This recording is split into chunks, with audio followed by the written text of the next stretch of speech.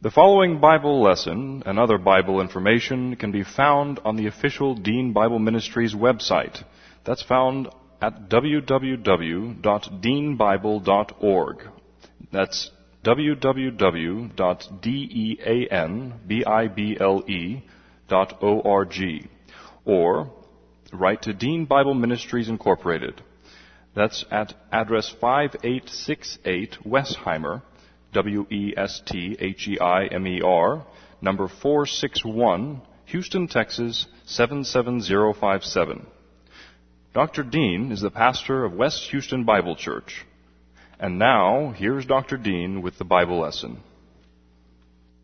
A couple of announcements that we need to be aware of is that we need some volunteers, some probably male volunteers. Immediately following the service, we need to stack up about the first 3 rows on each side, take those chairs out of the way, and set up some tables. The last Monday of each month, I'm beginning a session for pastors on just training on Bible study methods and Greek grammar for those who don't know Greek. So we'll be setting up for that in the morning. Second announcement is on February the 26th, we will have our annual congregational meeting immediately following the morning service. So there'll be about a 10-minute break between the end of the morning service, and then we'll call our meeting to order for the members of the church. Third, we need some volunteers for the Pastors Conference, the Chafer Theological Seminary Pastors Conference that will be held here March 13th through the 16th. And if you would like to volunteer to help, we may need some folks to go up to the airport and pick up some pastors. We may need some for just shuttling people around. There may be just help around here in various ways. Please see Connie Balthrop. And then the last announcement, there will not be a teen class this morning. Ike is down with the flu. There's a number of other people who are down with the flu. And I always ask the congregation to, in the principle of loving one another, if you think you've got the flu, stay home. Don't come and infect especially the pastor. As we begin this morning, let's bow our heads for opening prayer. Lord, we do thank you for this opportunity to gather together to worship you and praise you through music. Father, we thank you that you have provided the freedom for us through this nation that we can freely serve you, worship you, study your word. We pray now as we come together as a congregation that our worship will glorify you. We pray this in Christ's name. Amen. This morning our scripture reading is from the 119th Psalm, beginning in verse 25. Psalm 119, beginning in verse 25. My soul clings to the dust. Revive me according to your word. I have declared my ways, and you answered me. Teach me your statutes. Make me understand the way of your precepts, so shall I meditate on your wonderful works. My soul melts from heaviness. Strengthen me according to your word. Remove from me the way of lying, and grant me your law graciously. I have chosen the way of truth. Your judgments I have laid before me. I cling to your testimonies. O Lord, do not put me to shame. I will run the course of your commandments, for you shall enlarge my heart. Let's stand together for hymn number 2, for our second hymn number 278, Glorious Things of Thee Are Spoken. Scripture teaches that it is the responsibility of every believer priest to support the local church as well as missions. Scripture says, as every man purposeth in his heart, so let him give, not grudgingly or of necessity, for God loves a generous, grace-oriented giver. As the men come forward to take up the offering, let's bow our heads in prayer. Father, we do thank you for the many ways in which you provide for us and take care of us, that you have promised to always supply all of our needs. And Father, as we give these gifts to you, we do this and realize that this is a token of our gratitude for all that you have freely supplied for us. We pray this in Christ's name. Amen. This is the record that God has given to us, eternal life, and this life is in His Son. He who has the Son has the life. He who does not have the Son of God does not have the life. He who believes on Him is not condemned, but he who believeth not is condemned already, because he has not believed in the name of the only begotten Son of God. For there is no other name under heaven given among men whereby we must be saved. For by grace you have been saved through faith, and that not of yourselves, it is the gift of God, not of works, lest any man should boast. For I am persuaded that neither death, nor life, nor angels, nor principalities, nor powers, nor things present, nor things to come, nor height, nor depth, nor any other created thing is able to separate us from the love of God which is in Christ Jesus our Lord. For of him, and through him, and to him are all things, to whom be the glory forever. Amen. Before we begin our study of God's Word this morning, let's make sure that we are prepared to study the Word. Scripture says that when we trust Christ as our Savior, we are forgiven of all sin, we have eternal life, and that can never be taken from us. Nevertheless, as we continue to live, we still have a sin nature, we still commit sin, and there needs to be ongoing cleansing. The promise of God in 1 John 1:9 is that if we confess our sins, He is faithful and just to forgive us our sins and to cleanse us from all unrighteousness. When we admit or acknowledge our sins to Him in the privacy of our priesthood, at that instant we are cleansed, we are forgiven, we recover the sanctifying ministry of God, the Holy Spirit. We continue to walk by means of the Spirit so that we can take in the Word of God and that we can continue to grow to spiritual maturity. So we always begin with a few moments of silent prayer, and then I will open in prayer. Let's pray.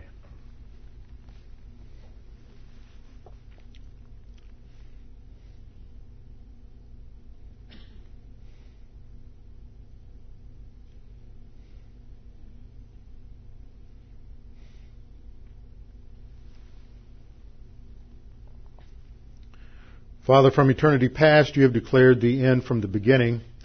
And before the foundation of the world, the Lamb of God was slain for the sins of the world. The plan of salvation extends throughout all of history, and the focal point is the cross of Jesus Christ. That He was incarnate in the flesh, eternal God became man, for the purpose of going to the cross to die for our sins. This is the revolutionary event of all history that transformed and laid the basis for the ultimate redemption of mankind and of all creation.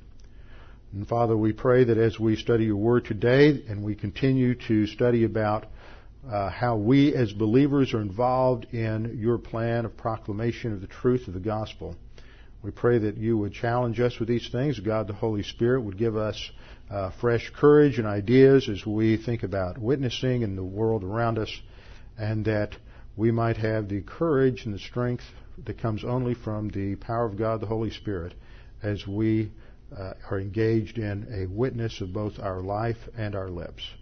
We pray this in Christ's name. Amen. Last time we began a short study on witnessing, on communicating the gospel to those around us. And the foundation for this is laid in a passage in 2 Corinthians chapter 5, verse 18. This is part of our witness. Acts 1:8, Jesus said as His parting word to the disciples, "You shall receive power when the Holy Spirit comes upon you, and you shall be my witnesses in Jerusalem and in all Judea and Samaria and to the end of the earth." This lays out the witnessing game plan for the church age. The basis for this is in the doctrine of reconciliation, as we saw in the way we examined 2 Corinthians 5:18 and following. There the Apostle Paul says that all things are of God, who has reconciled us to Himself through Jesus Christ, and has given us the ministry of reconciliation. Now, by way of observation, we need to recognize that the us there is not an apostolic us. That's not a first-person plural referring to we the apostles. He's not talking about the fact that God gave to the apostles this ministry of reconciliation, because the first use of the first-person plural there is in the previous phrase that God has reconciled us. That is, all who are believers in the Lord Jesus Christ. This reconciliation has taken place through Jesus Christ, and He has given us, the same people who were reconciled, He has given us this ministry of reconciliation. That is, as believers in the Lord Jesus Christ, it is part of our responsibility to communicate the gospel, the good news that God was in Christ reconciling the world to Himself. This is developed in the next verse where Paul says, that is, that God was in Christ reconciling the world to himself, not imputing their trespasses to them. That means that God was not reckoning their personal sins to them. Remember, the foundation of all condemnation is the sin of Adam, Adam's original sin. And because of Adam's fall, as the old Puritan primer put it, in Adam's fall we sinned all. And so because Adam was the designated federal head of the human race, when he sinned in the Garden of Eden and disobeyed God, the entire race, the entire progeny of Adam, fell in sin, and spiritual death and condemnation was passed on to all mankind. Now, there are some folks, and sometimes when you witness and you're explaining the gospel to folks, they'll say, well, that just doesn't seem to be very fair because I didn't have anything to do with that. Why should I be condemned for something that Adam did? And the answer to that is that God structured the creation and the human race in such a way that we are, in one sense, an organic or federal, a collective whole, so that there is a genetic relationship between all humanity. Therefore, because Adam was a designated head, when he fell, his condemnation passed to the entire human race, but the way God designed it was that this also meant that Jesus Christ, as true humanity, could die for the sins of the rest of the human race. So just as the guilt of Adam passed to the entire human race, so the salvation provided with Jesus Christ could pass to the entire human race, because God designed this so that it would be this organic whole, that we are all related to one another genetically, and therefore Christ could die for the sins of the world. Now, that doesn't save you. Just because Christ died and paid the penalty does not mean all are saved. There has to be a volitional response, which is why God has committed to us as believers in the Lord Jesus Christ this ministry of announcing the gospel and explaining the gospel to all mankind. So Paul goes on to say, in verse 20, now then we, that is we believers, are ambassadors for Christ. And in this series where we're studying the foundation for living, that is the foundation for the Christian life, we have looked at the two aspects of the Christian life related to our priesthood, that every believer at the instant of salvation is made a royal priest to God. Scripture says that we don't go through any intermediary other than the Lord Jesus Christ. 1 Timothy 2:7 says, for there is one God and one mediator, the man Christ Jesus. There is no human priesthood through whom to go in approaching God. We go directly to God as believer priests. So every believer is a priest and has direct access to God the Father through and only through the Lord Jesus Christ. We are also ambassadors for the Lord Jesus Christ. Our priesthood has to do with our relationship to God. The ambassadorship has to do with our relationship to humanity. We are sent forth as messengers from the kingdom of God. We are citizens of God's kingdom. Our citizenship is not of the earth, it is of heaven, and we go forth with a divine commission to announce the message of salvation to mankind. And just as I pointed out last time, as ambassadors, we are in a foreign culture, which the Scripture describes as the world system or the cosmic system, and we are to represent God and Christ to the cosmic system, and we are not to become distracted or enveloped in the thinking of this foreign culture. That is why you go to church. You go to church so that you can learn to think biblically as citizens of heaven, learn to think in terms of the culture of Scripture and not the culture of humanity. And it's what we call divine viewpoint versus human viewpoint.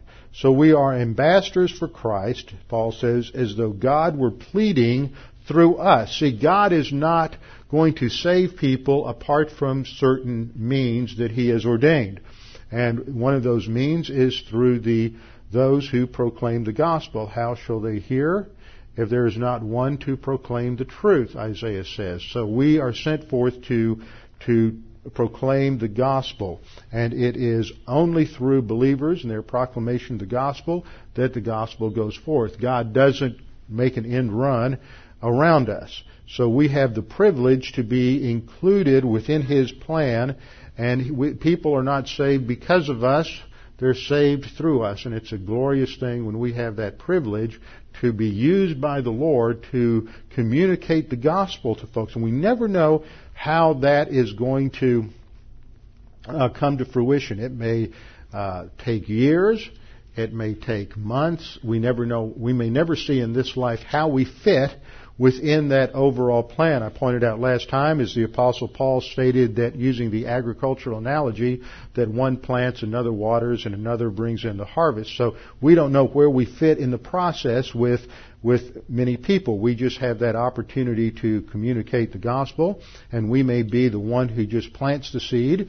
We may be someone who comes along and restates the gospel. They've heard it 2 or 3 times. They hear it again, and they're going to hear it 5, 6, 8, 10, 15 more times before finally they make a decision to trust Christ as their Savior.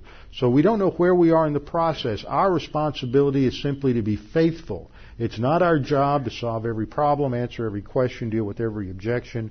It is not our job to convince people of the truth of the gospel.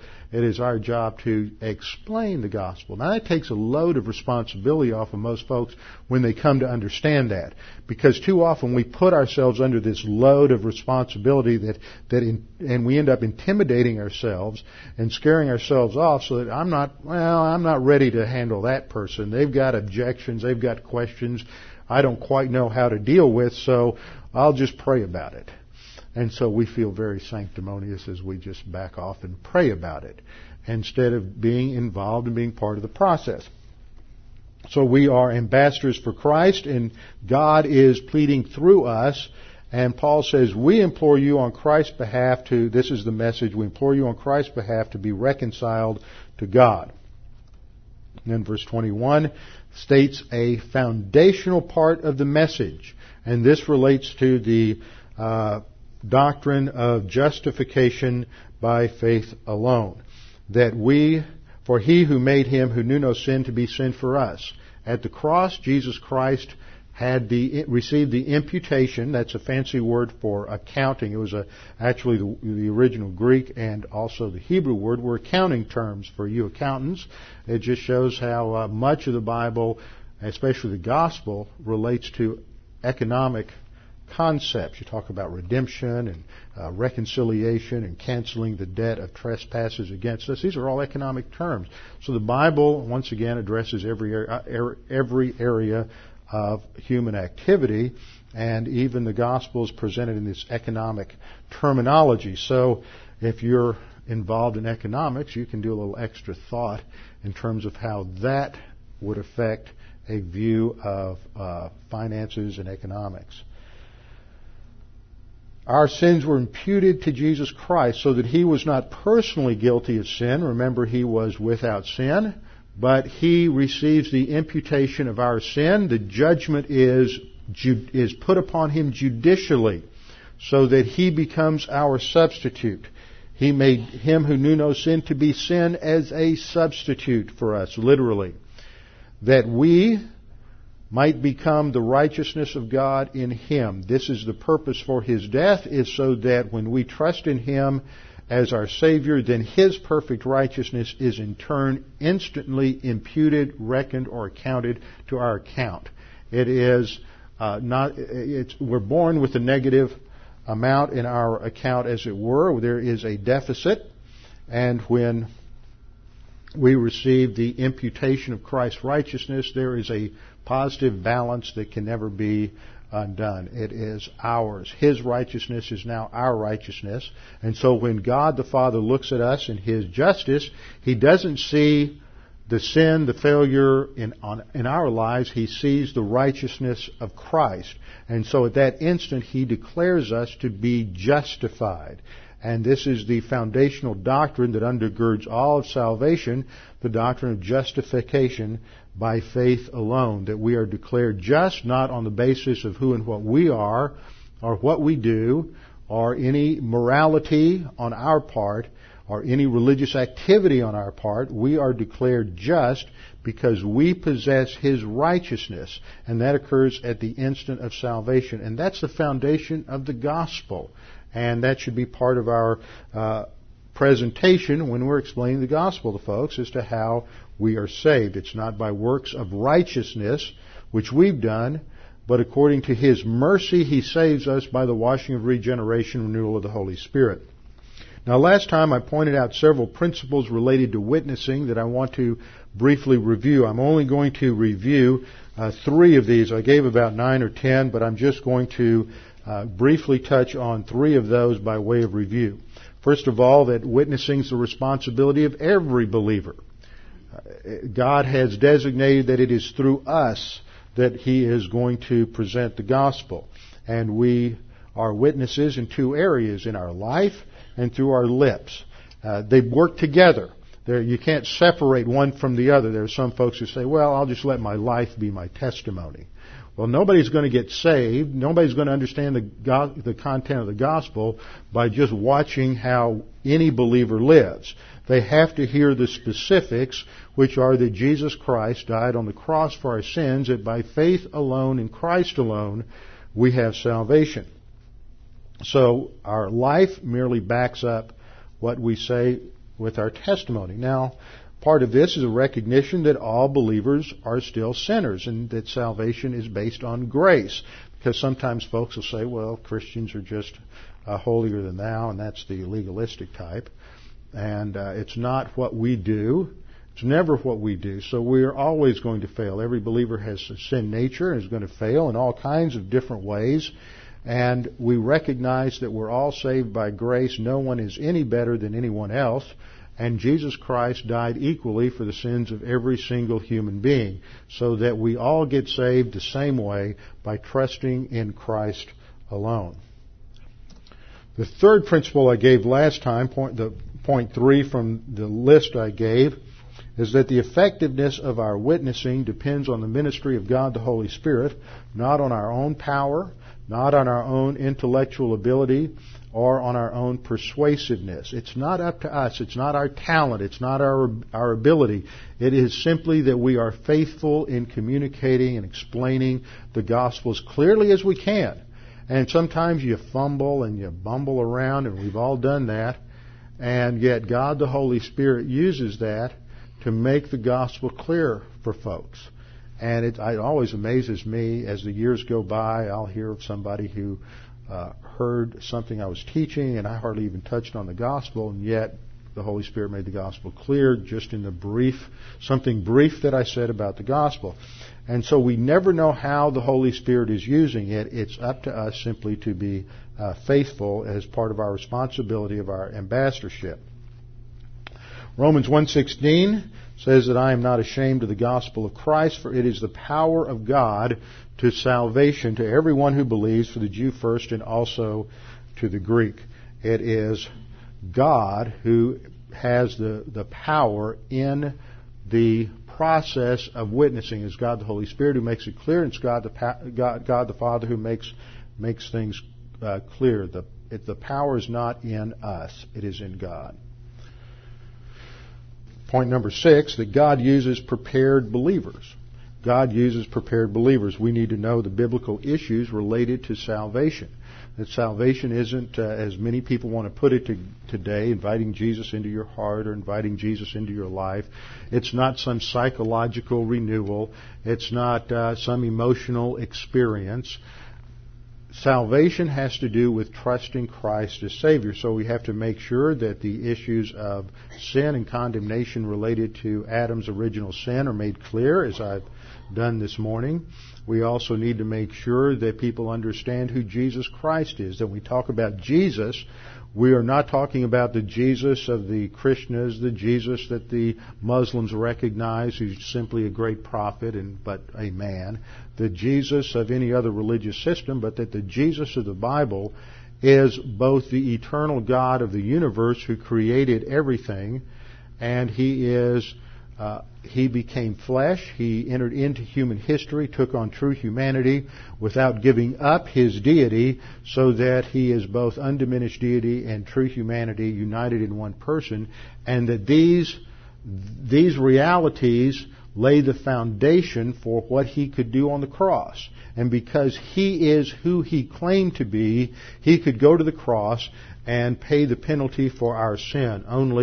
Only God could take care of the problem, and only a man could die as our substitute. So both of these have to be true. We have to understand the doctrine of justification by faith so that we can make it clear that it's not by our own works. We can do nothing to achieve the righteousness of God. The Old Testament teaches in Isaiah that all of our works of righteousness, not our unrighteousness, but all of our righteousnesses are as filthy rags, that no matter how good we get, no matter how much good we perform, God looks at it and the sum total of our best is filthy rags in the sight of God because it doesn't measure up to His standard of perfect righteousness.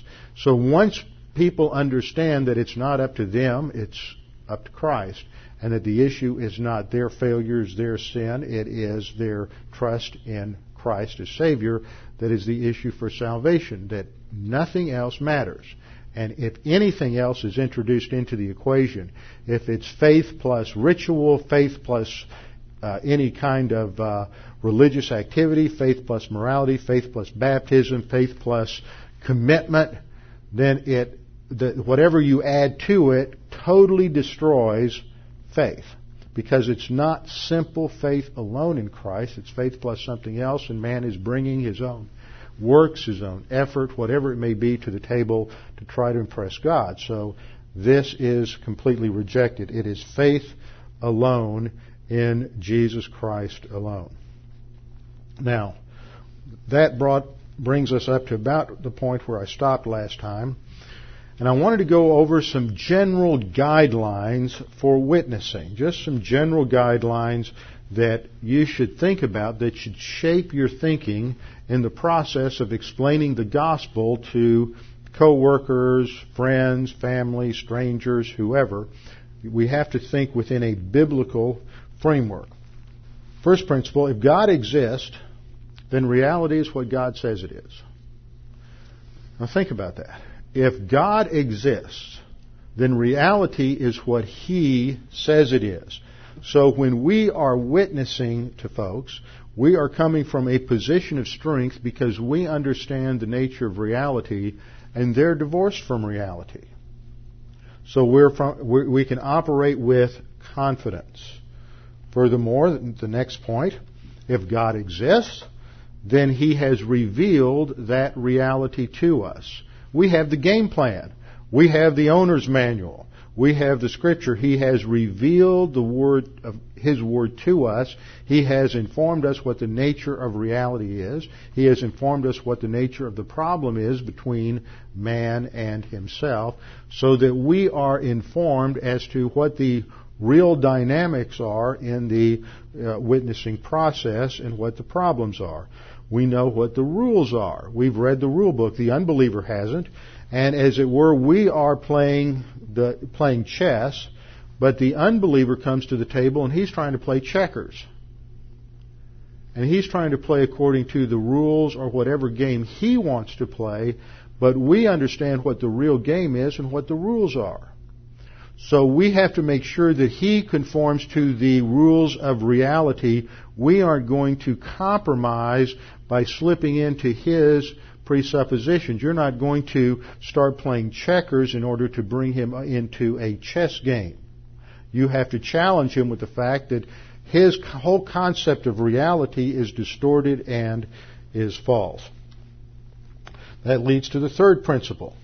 If God exists, the unbeliever is what God says he is. Now, he may deny that, he may reject that, he may not want to admit it, he may be running from it, and as the Scripture says, he is suppressing that truth in unrighteousness. He's enveloping it in his own arrogant distortion of reality, but nevertheless, in the core of his soul, every unbeliever, every person knows that God exists and that He is who the Bible says He is. So if God exists, the unbeliever is what God says he is, and he knows what God says he knows. Now, he may deny it. He may have figured out a way to cover this all over with a thick callus, but nevertheless, at the very core of his soul, he knows what God says he knows. This leads to the fourth point. The unbeliever, according to the Scripture, the unbeliever is able to understand enough of the meaning of the non-verbal revelation of creation to know that God exists and to be accountable to that. Now let me break that down a little bit. First of all, what the Scripture says is the unbeliever is able to understand from the non-verbal revelation of creation. Now what in the world does that mean?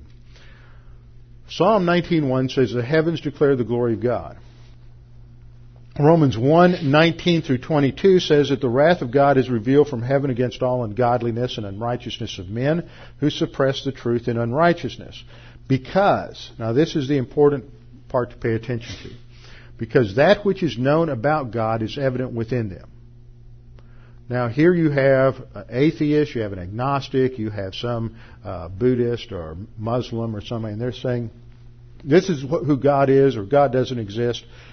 But the God of the Bible says that the God who created them says that enough knowledge of Him is within them because God made it evident to them. How did He do that?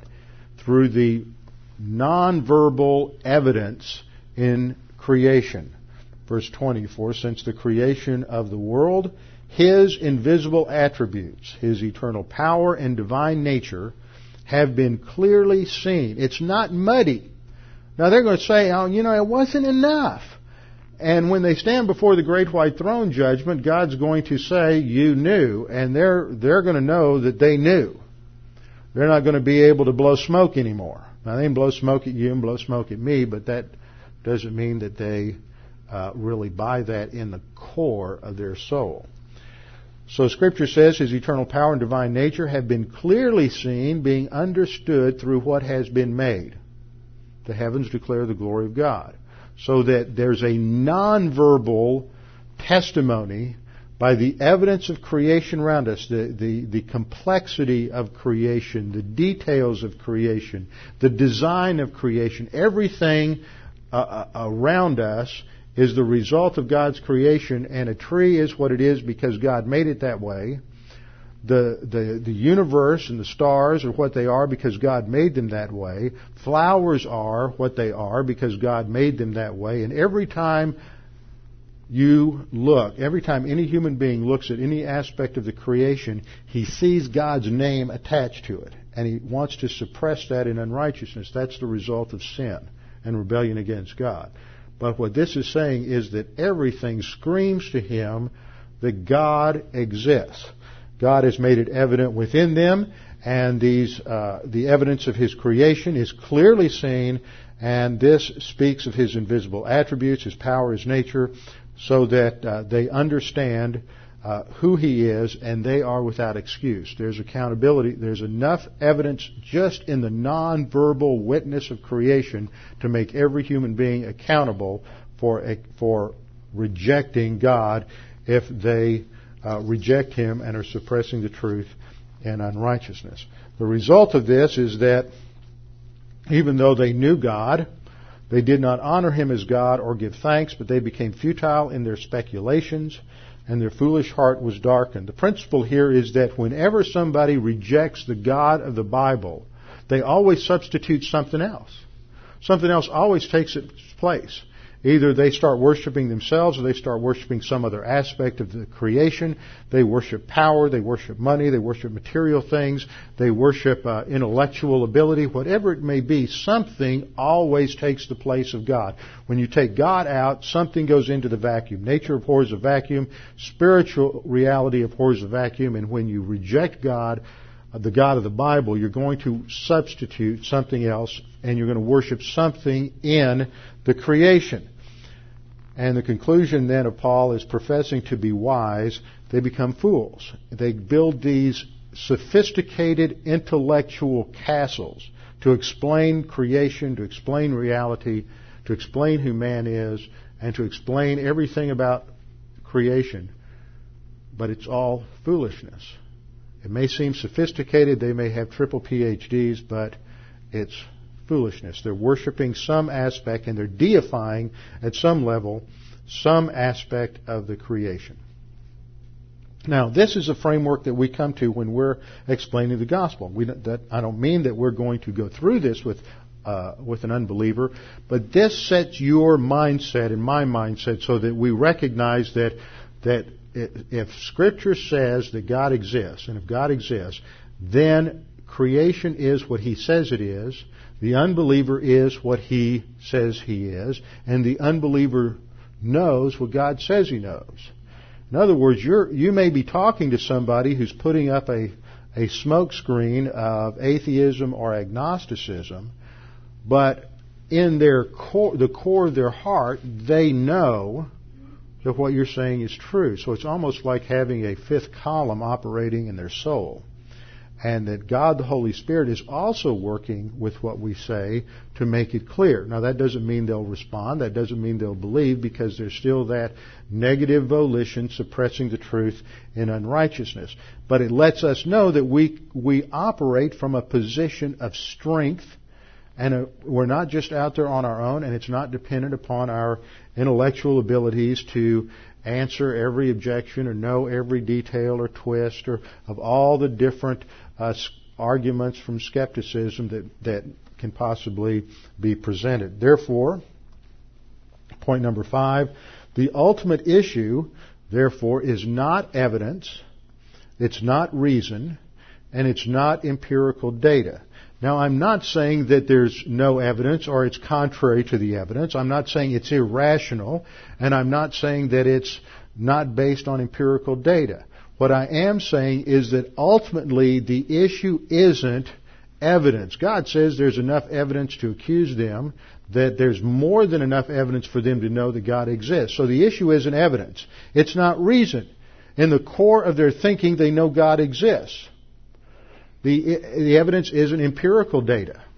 You can pile up all the arguments for the existence of God and all the evidence for Christianity, and you can pile it up to the top of the stratosphere, and because it's not an intellectual issue, but a spiritual issue, the unbeliever can still say, well, that's all very fascinating, but I don't buy it, because he is committed to suppressing the truth in unrighteousness. It's not our job to convince them of the truth of the gospel. It's not our job to argue them with the most sophisticated philosophical, theological arguments. It's our job to make the issue clear, and God the Holy Spirit then takes that and drives it home, and then it's their responsibility whether they accept it or reject it. So the problem is not an intellectual problem. The problem is not a problem of empiricism or rationalism. It's not a matter of not having enough evidence. It is a matter of a disposition of the soul to suppress the truth in unrighteousness. But the bottom line is that this gives us great confidence because it's not up to us. We don't leave the conversation by saying, well, if I had just been able to answer that argument, if I had just known a little more, if I had just taken a few more courses, maybe gone to Bible college or seminary, then I could handle what this individual said. The issue isn't intellectual, rational, empirical. The issue is volitional and spiritual. So all we have to do is make the gospel clear. Furthermore, point number 6, if God exists, as the Bible says He exists, then the Holy Spirit is doing certain things behind the scenes in the soul of the unbeliever, making the issue clear. So we can approach an unbeliever and we know two things. We know, number one, he already knows God exists. Doesn't matter what the smokescreen is, he already knows God exists. And number two, as I am communicating the gospel in whatever fumbling, bumbling manner I've got, God the Holy Spirit is taking it and making it clear. Now, as we mature as believers and as we advance in our abilities to make the gospel clear, then it, in a sense, it helps. It's not what I'm saying here is it's not just because the Holy Spirit's making it clear doesn't give you an excuse to be unclear and fuzzy in your gospel presentation. But as we grow and as we are more experienced in explaining the gospel with folks, then we can be a little more adept in our presentation. And one of the passages that the Scripture uses that talks about the role of the Holy Spirit gives us an idea of what the Holy Spirit is honing in on when we're explaining the gospel to somebody. And that's in John chapter 16. John chapter 16 informs us of the role of God the Holy Spirit. Now, this is important because there are some different views out there on just exactly what's going on in the communication process. And this goes back to a principle in 1 Corinthians 2:14. 1 Corinthians 2:14 says that the natural man, that's the unbeliever, the word there in the Greek is psychikos. It means he has a soul, but he lacks a human spirit, which is what comes with regeneration. The natural man does not receive the things of the Spirit of God. That is, in context, the things of the Spirit of God or divine revelation as contained within the canon of Scripture. So the soulish man does not receive, he doesn't accept, he doesn't understand the things of the Spirit of God because they are foolishness to him. It doesn't make sense within his finite human viewpoint frame of reference. So it appears to be foolishness to him. Nor can he know them, Paul says, because they are spiritually discerned. And that last phrase, spiritually discerned, indicates that there is something that is acquired at salvation, which we call the human spirit, which is what Adam lost when he died spiritually, when he sinned. That there is something acquired at salvation, at regeneration, called the human spirit, which enables the individual to understand the things of God. So how can an unbeliever understand the things of God if he's spiritually dead? Well, this is the solution in John 16, is that it is God the Holy Spirit who substitutes for this human spirit to make the gospel clear to the unbeliever. John 16:7, Jesus is giving his parting words to the disciples the night before he goes to the cross, and he says, "But I tell you the truth, it is to your advantage that I go away, for if I do not go away, the Helper shall not come to you." In other words, I need to leave so this other Helper, that is of the same kind I am, referring to the Holy Spirit and his deity, will come. And he is the one who's going to indwell you and enable you and strengthen you in the spiritual life. So he says, the Helper shall not come to you, but if I go, I will send him to you. Now the Helper is a translation of the Greek word parakletos. Some translations use the word comforter. Some translations use different English words to translate this. The idea of a paraclete comes from the Greek, two words in the Greek. Kaleo is the verb from kletos, meaning to call, and para is a preposition meaning alongside, and it comes to refer to somebody who is an assistant or a helper to someone else. He comes alongside. So it is God the Holy Spirit who is, I don't like that word comforter, he is a helper, he is an assistant, he is one who gives us the strength and the power to live the Christian life and to fulfill the responsibilities of our ambassadorship, the duties of our priesthood. So the spiritual life is dependent upon the power and ministry of God the Holy Spirit. So he says, I will send the Paraclete, the assistant, to you. Verse 8, and he, when he comes, will convict the world concerning sin, righteousness, and judgment. Three things that he is going to do. And the word convict here is the Greek word elenko, which means to bring something into a courtroom and establish a case to demonstrate its veracity. It is a courtroom term.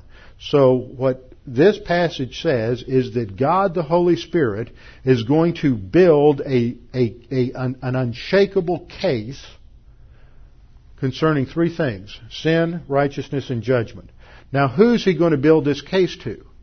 To believers? No. To the world. Who's the world? The world is the group of unbelievers who inhabit this globe for whom Christ died.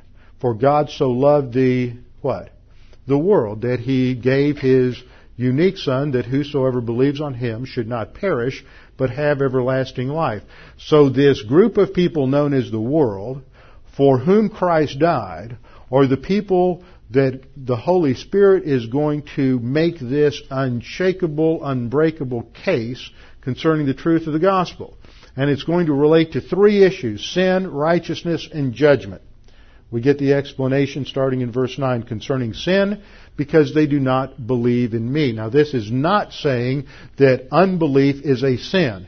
It is saying that God the Holy Spirit is going to convict the world of sin, that they are in condemnation because of Adam's original sin, and they are in that state of sin because they do not believe in Christ. The solution has not yet been applied to their condemnation of Adam's original sin. Second thing the Holy Spirit is emphasizing is righteousness. Now, we've already mentioned this. This is the whole doctrine of justification by faith. That word justification that we use and righteousness both translate the same word group out of the Greek. There's a Greek word group based on the word dikaiosune. You've got dikaios, which is righteousness. You've got dikaiao, which is justice. You've got this whole word group is either translated righteousness or justice depending on the context. But this shows that righteousness and justice are interrelated concepts. Same thing's true about Hebrew. In the Hebrew language, you have a word group based on the noun tzaddik, which means righteousness or sometimes justice. And these concepts interrelate. So the Holy Spirit is not only convicting, making an unshakable, unbreakable case to the unbeliever that in Adam's fall we sinned all and we're all under condemnation, but He is also going to emphasize the point that what is needed to be saved, to have a relationship with God, is the righteousness of God. You have to meet the standard of His righteousness. Anything less than that is not going to cut it. And Scripture says that we have all sinned and fall short of the glory of God, which is another term for His righteousness and His character. So God the Holy Spirit is going to be making an unshakable, unbreakable case that you don't match God's righteousness. Even your best deeds are what the Scripture says, filthy rags. So He builds this case for righteousness. And then third, concerning judgment. Because the ruler of this world has been judged. At the cross, Jesus Christ is judged for the sin of the world. It is that judgment that defeats Satan. Satan is the ruler of this world. And it is the judgment of Christ on the cross for sin that completes the promise of God that was first articulated in Genesis 3:15 after the original sin, that the seed of the serpent would bruise the seed of the woman, but the seed of the woman would crush the head of the seed of the serpent, indicating a fatal wound. And this is completed by Christ's death on the cross. He is judged for sin, and this is the final nail in the coffin of Satan, as it were. So we have two things working for us in any gospel presentation. The unbeliever, despite whatever objections he may have, is saying, I don't believe in God. Maybe one of the things that we need to ask in the midst of a gospel presentation is not why should you believe in God, but are not answering that question, why they should believe in God, but saying, why are you rejecting God? Why do you reject God? Because that's what's really going on. It's just focusing on the real issue is they are choosing to reject God. Now, why don't you want God to exist? And what's their answer going to be? Give them an opportunity to think that through. Okay. Ninth point, our verbal witness must be one that doesn't compromise our view of reality. Our verbal witness must be one that doesn't compromise our view of reality. What do I mean by this? Well, we have to understand a couple of principles. First of all, witnessing isn't a debate.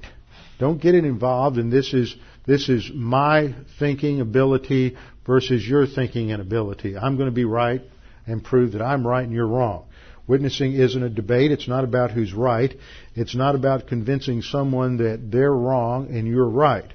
We must remember it's not our job to win them. That's the job of God the Holy Spirit.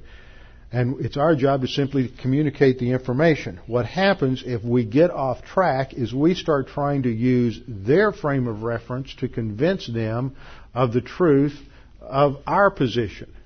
And in doing that, we compromise the foundation of our position.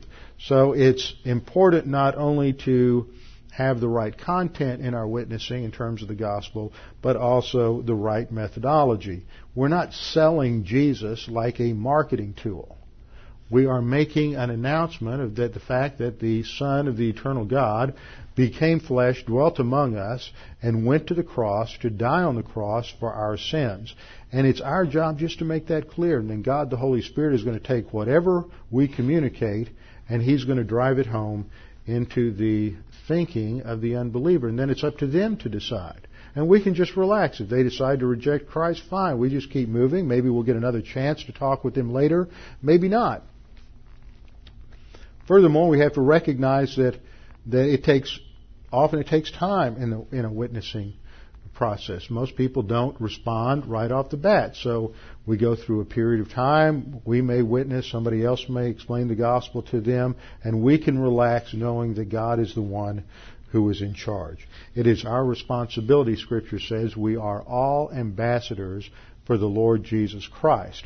So this lays the foundation for our responsibility as ambassadors to witness and to explain the gospel to unbelievers. Now, there's a lot more that we can say about methodology and how to witness, but that gets beyond the basics. And this is a basic series that we're actually concluding this morning on the basic responsibilities and duties of the priesthood of the believer and his ambassadorship. So, next week we're going to come back and we're going to have a couple of specials for a couple of weeks, and then we'll get back in our study of Revelation in probably 2 or 3 weeks with our heads bowed and our eyes closed. Remember, we have a new closing procedure where after I close in prayer, we will stand and sing a hymn, and then there will be a closing prayer. Let's pray. Father, we do thank you that we have the clarity of your word to rely on, that your word communicates clearly to us who we are and the problems with the human race, which is sin and disobedience, specifically that of Adam, and that we are all guilty and we are born spiritually dead, separated from you and without eternal life. But you loved us and demonstrated your love for us in that while we were yet sinners, Christ died for us. You sent your Son to pay the penalty for our sins, to die as our substitute, that we might have eternal life. But the issue is related to our volition. We have to make a decision. So Scripture says, believe on the Lord Jesus Christ and you will be saved. It's an unshakable, unbreakable promise that we will have eternal life simply by trusting, relying exclusively upon Jesus Christ and His work on the cross. Perhaps this morning you're here and you're not sure if you're saved. You have no confidence in your eternal salvation, but this morning you've heard the gospel. It's clear. This is your opportunity to put your faith alone in Christ alone. It's not a matter of reforming your life, being involved in certain ritual, walking down an aisle, or any other human activity. It is a matter of your trust. And the instant you put your faith alone in Christ alone, God the Father in His omniscience knows what you are relying upon for salvation. And in that instant you receive the imputation of Christ's righteousness. You are declared just. You are born again. You receive new life and eternal life, which can never be taken from you. And you will have the certainty and surety of your salvation. Now, Father, we pray that you challenge us with what we've studied in terms of our responsibility of our ambassadorship, that we might go forth and be willing to be used by you to announce the message of reconciliation. We pray this in Christ's name. Amen.